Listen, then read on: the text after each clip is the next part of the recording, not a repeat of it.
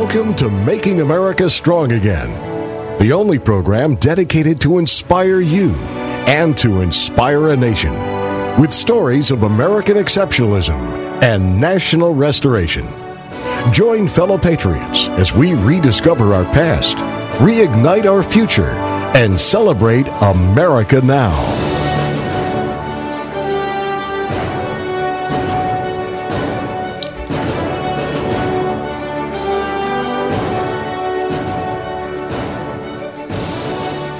Well, welcome to Making America Strong Again. This is Steve Old. It's my privilege to be with you today in this brand new year of 2016. We're excited about the future. We're excited about where the country's headed. Actually, we're not excited about where the country's headed right now. We're here to do a little shift on that. So we're going to talk about some ways to do that, but I want to thank all of our iTunes listeners that are now downloading our Making America Strong Again podcast every week and sharing it with others, as well as those that go to patriotpodcast.com.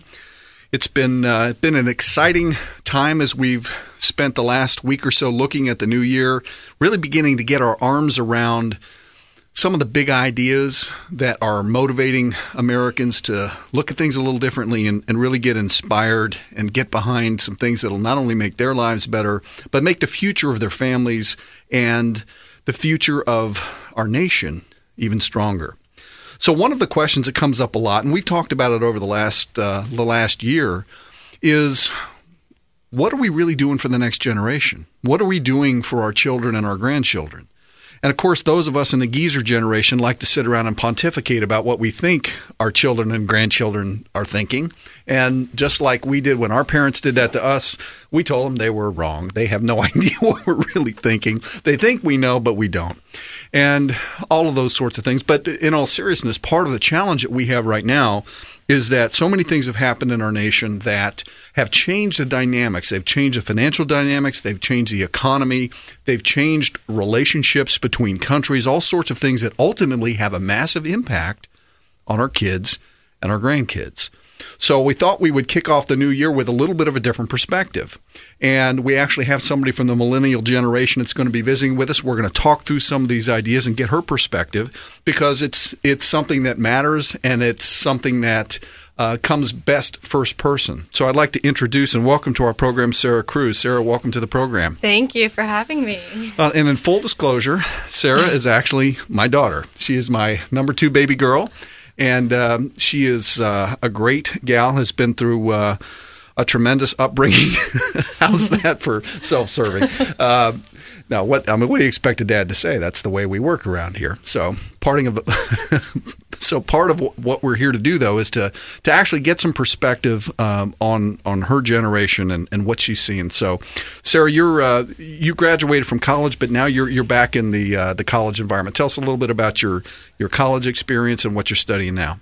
Well, originally I went to Indian River State College locally here in Fort Pierce, Florida, and I originally studied organizational management. I got my bachelor's degree in that back in 2012. Since then, I've just been getting management experience. But recently, as of last year, I found a new love for physical therapy. So I'm currently going back to school for that and applying for a program this year. So it's just something that strikes home for me. So physical therapy is definitely where I would like to be. So you originally got a degree in organizational management. You were also you were one of a growing number of kids that have been through a homeschooling environment. You kind of had a composite traditional grade school education, then some homeschooling, then back into a progressive high school that combined not only a charter high school but also being able to go to college at the same time. Tell us a little bit about what that was like and that sort of thing.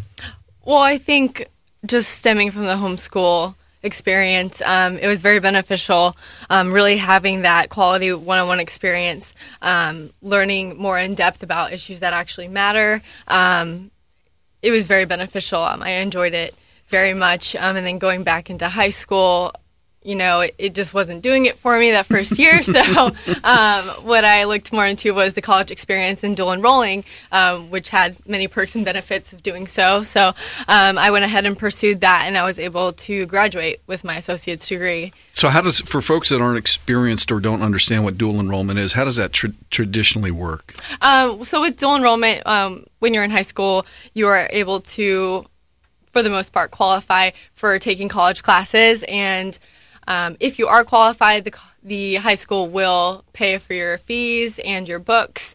So with us, it's basically a free college experience, and it's up to you how much you want to take on. As long as you can handle it, they will continue to pay for it. Which is great, and especially, and obviously this is going to depend on your county and state and where you are and what kind of programs they have available, but there's a big interest, obviously, in helping young folks really get smart, get engaged, and also have practical experience. So now you come out of a high school environment with an associate's degree. You're going into the workforce. One of the things that's of interest to a lot of us as we're trying to imagine what it's like now being a young person, the challenge with the cost of going to college, the pressure where in our era, having a high school diploma was required. A bachelor's was kind of optional. Then it became you really need to have a bachelor's if you're going to move into a lot of the professional scenes. Now it's beyond that. You really need to have an advanced degree, and a bachelor's is kind of like a high school degree was what it was for us. So when you think about it, what's it like? Can you give us a little perspective on what it's like for your peers in the, just trying to figure out what they're going to do in college? Is it stressful? Is it something they look forward to? Are they trying to get out? What are people thinking? Honestly, I think it's a mixture of a little bit of everything. I've had plenty of friends that just get their general AA saying, I'll figure it out later. I'm not exactly sure where I want to be right now. Then I have some that are dead set on being a veterinarian or, going into the medical field. There's a wide variety. And they either know what they want or they're pursuing a general interest to find out later on what they want to do. Do most young people coming out of high school, do they want to go into advanced education, or are some of them more interested in just going into the workforce, or what's your thought there? I think they're pursuing education. I think they do want that. They want the education under their belt to show where they've been and to use it in their future. Do they get stressed out about the money, about student loans? Oh, absolutely. Absolutely. A lot of the people I know don't exactly come from money, and they don't obviously have that opportunity right away. So most of them do look for scholarships or grants, way to just get through college that way.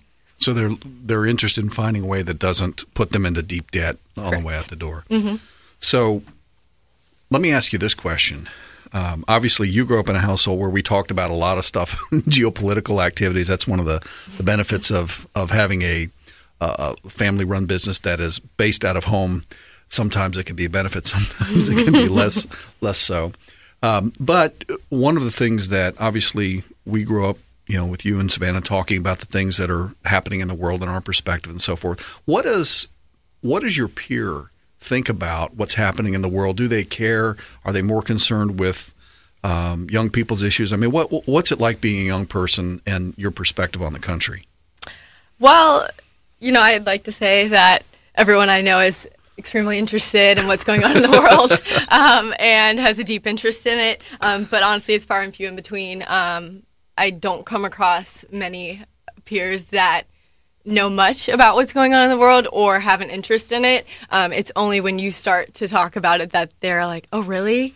That's what's going on? They're more concerned with the Kardashians and other social media that's going on in the world. So it really is a wake-up call, I think, just seeing how uneducated they are. What do you think gathers the most attention for the folks in your age bracket? What is there a particular? Are they concerned about terrorism? Are they concerned about the economy? Are they concerned about what are they concerned? Is there anything that in your engagement with your peers that when they hear about it they go, "Wow, I need to stop and pay attention to this," or do they just go, "Oh wow, that's novel and I haven't thought about it"? What really happens in that environment? If something hits home for them, if there's something local going on and that really impacts them, that gets their attention. Of course, acts of terror is awful and it really grabs their attention, but then it fades away. And they don't really dig into it. They just don't think, oh, what can I do to change that? How can I impact that situation? So, it takes them aback for a little bit, and then they forget about it. So the horror gets their attention just like it does for any normal person. Right. But at the end of the day, okay, I'm back at, I can't do anything about that anyway, so I'm just back at my school or my job or whatever it is. Right. Does the economy, in terms of looking forward to having a family, you're now married, and obviously kids on the horizon sometime, and we're in no hurry for that paid political announcement where I'm not ready for grandkids. Give us 2 years. I can only handle so much. But one of the things that I always wonder about is, does the stress of the economy, how does that impact young people, or does it? Honestly, I don't think they think about it as much as we might think they do. Of course, it's going to impact, their future jobs. Why are you going to middle school if that degree isn't, you're not going to be able to put it to use? But I honestly don't even think they're thinking about it. Does it, if it was to be brought up in conversation, are there parts of that will engage them, even at their future debt, or is it just so far out of context that it just doesn't, it doesn't play? Of course, with certain individuals, you're going to hit it, but for most people, it's just not it's not a concern. No, unfortunately not. Okay, that's exciting. So we're going to take a break in just about a minute, but before we get there, one of the ideas that many of us have had is that when you connect a young person who's really interested in having a great career, a great job, with folks that have been there and done that, some mentors that are experienced at making money.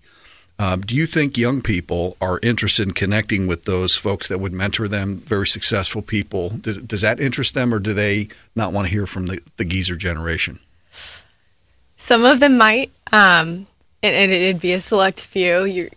It's one of those things that it's tough to get their attention in the first place. So keeping the interest of them is important, and it's obviously worth a shot. I think there are, individuals out there that are interested. They're the leaders, right? Right. They're the leaders that we're after. So when we come back from the break, we're gonna take that idea of leadership and talk about specifically what we can do here in 2016 that's going to make a difference to our young people and to our country at large. So we'll be right back. Making America Strong Again is brought to you by Patriot Mission. To learn more about national restoration, get free resources at www.makingamericastrongain.com.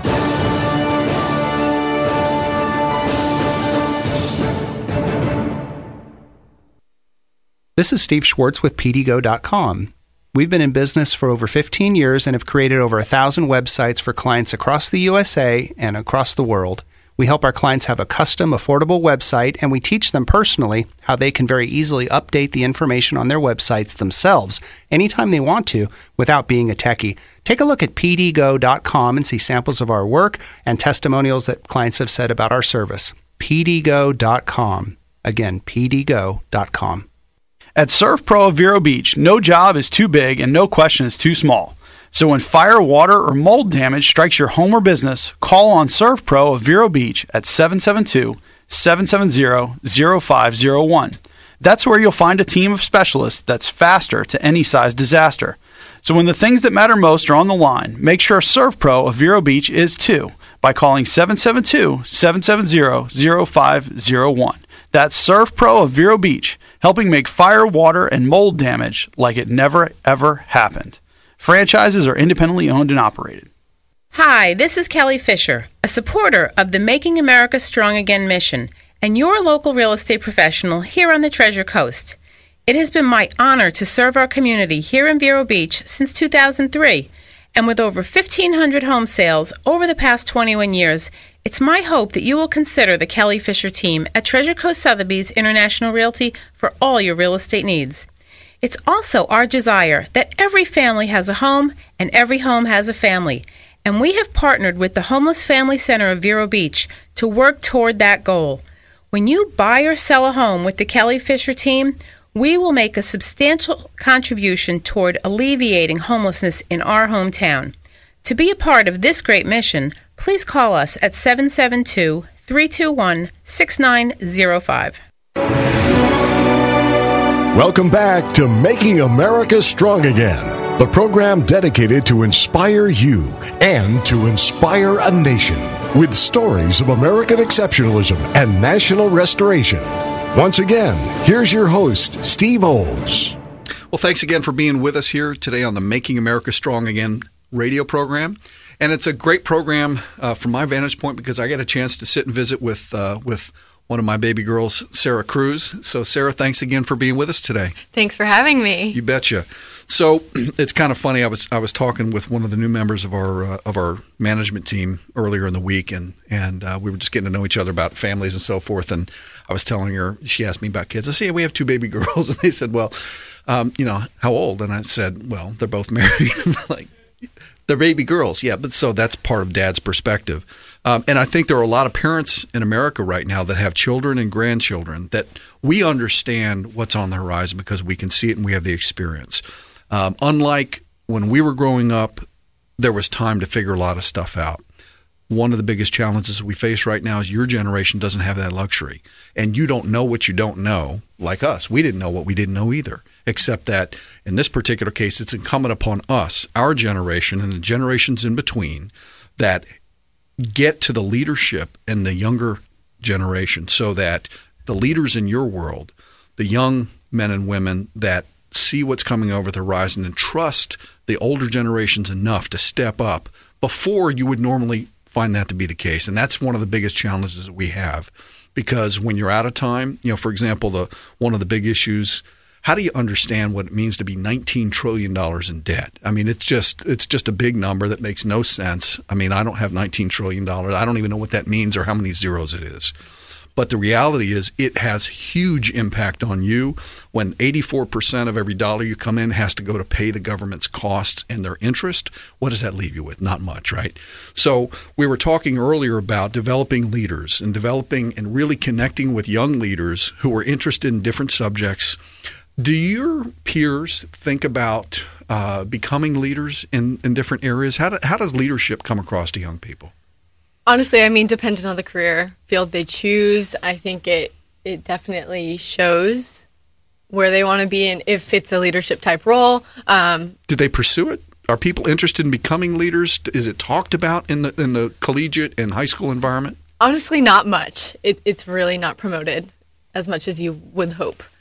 So if we go to young people and offer them the opportunity to kind of get on the leadership track, does that interest the folks that you think when you talk to the peers that you say that you recognize leadership skills in them because you're a leader, you've run retail organizations with up to 60 employees in different places, so you know what leadership is.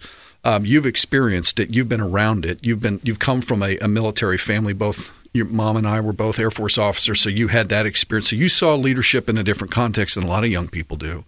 Our premise is that young people that begin to experience that, they get to see what leadership looks like up close and personal. Do you think that will bring more people out that say, you know what, let me learn more about that? Is that intriguing to them? Yeah, I think it's beneficial, but they have to be exposed to it. At the end of the day, if they don't see it every day, it's something that never crosses their mind. So, what kind of environments do you think are most engaging for young people? Where do they, exposing them to stuff? Is it, live events? Is it experiences? Is it casual meet and greet type stuff where they get to know people?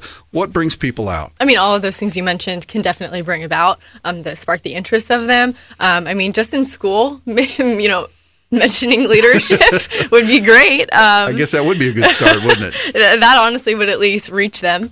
They may or may not care to listen, but at the end of the day, it's true.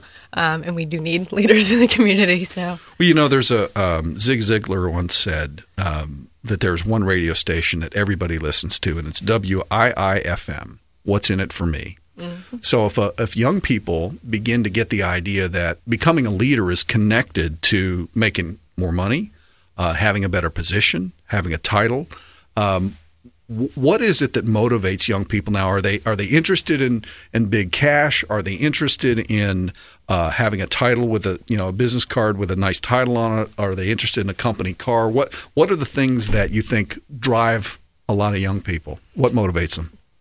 I mean, definitely at the end of the day, they do want that cash. They want to know that their hard work is paying off.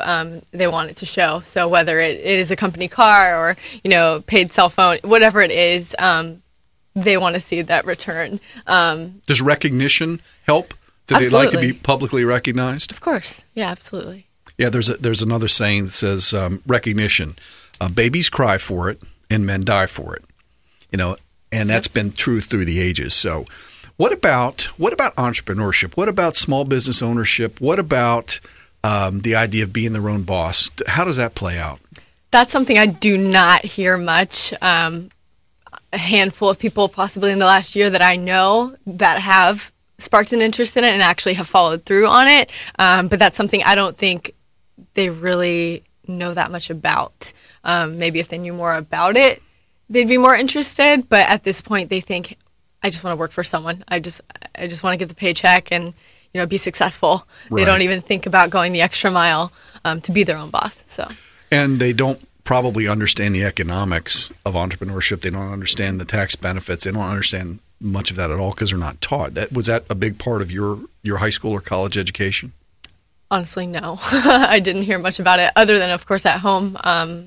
No, not in the school area. So when we think about young people being inspired, if we pull them into an environment where they can learn about companies, they can learn how to be better employees, they may learn how to get on a management track. That's one of the things with our entrepreneurial apprentice program.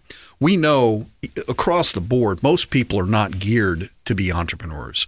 Entrepreneurs are a small percentage, but one of the challenges that most people don't understand what entrepreneurs go through to create jobs, and therefore there's a lot of challenge that we have in the media right now with the people that own the companies are, sometimes they're painted as the bad guys. We want to take the money from our employees.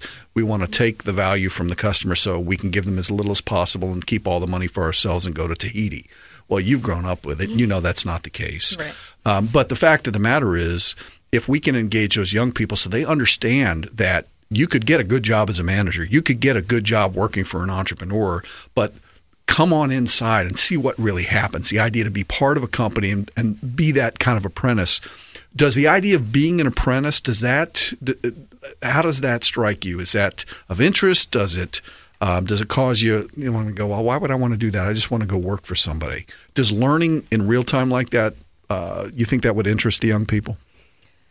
Again, it's a small percentage of them that will be interested in it, I feel. But I think it would be beneficial for a lot of people. I mean, just giving them that exposure and showing them this is what your life can be like, if you do pursue this. And I think they just need that extra push to get there. So what if we have a conversation with young leaders in the community who do understand it and say, you know what, I've known, maybe my parents were business owners or my grandparents, or I knew somebody from church that was, and if I could get an opportunity to become an apprentice and just meet some of these people and go off site and go to places where they're hanging out, so you combine travel and fun things where they get to meet people, and then those leaders then share it with their peers. Do you think it will change the opinion of a lot of those young people if they hear about it from others of their peers that go through this process and like it? Sure.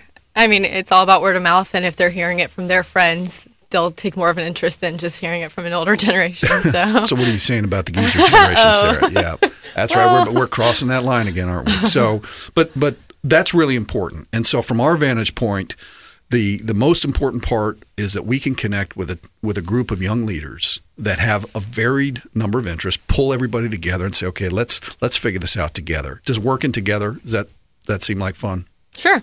That's good, because now we're out of time. We're just wrapping up the program here. But I want to thank you, Sarah. All seriousness, or all kidding aside, your mom and I are extraordinarily proud of you and your sister, Savannah. And and it's exciting to have you here with us and to share your perspective with those across the country that are learning about making America strong again. So thanks for being with us. Thanks for having me. I had a great time. All right. We will talk to everybody next week. Have a great week. Making America Strong Again is brought to you by Patriot Mission. To learn more about national restoration, Get free resources at www.makingamericastrongagain.com.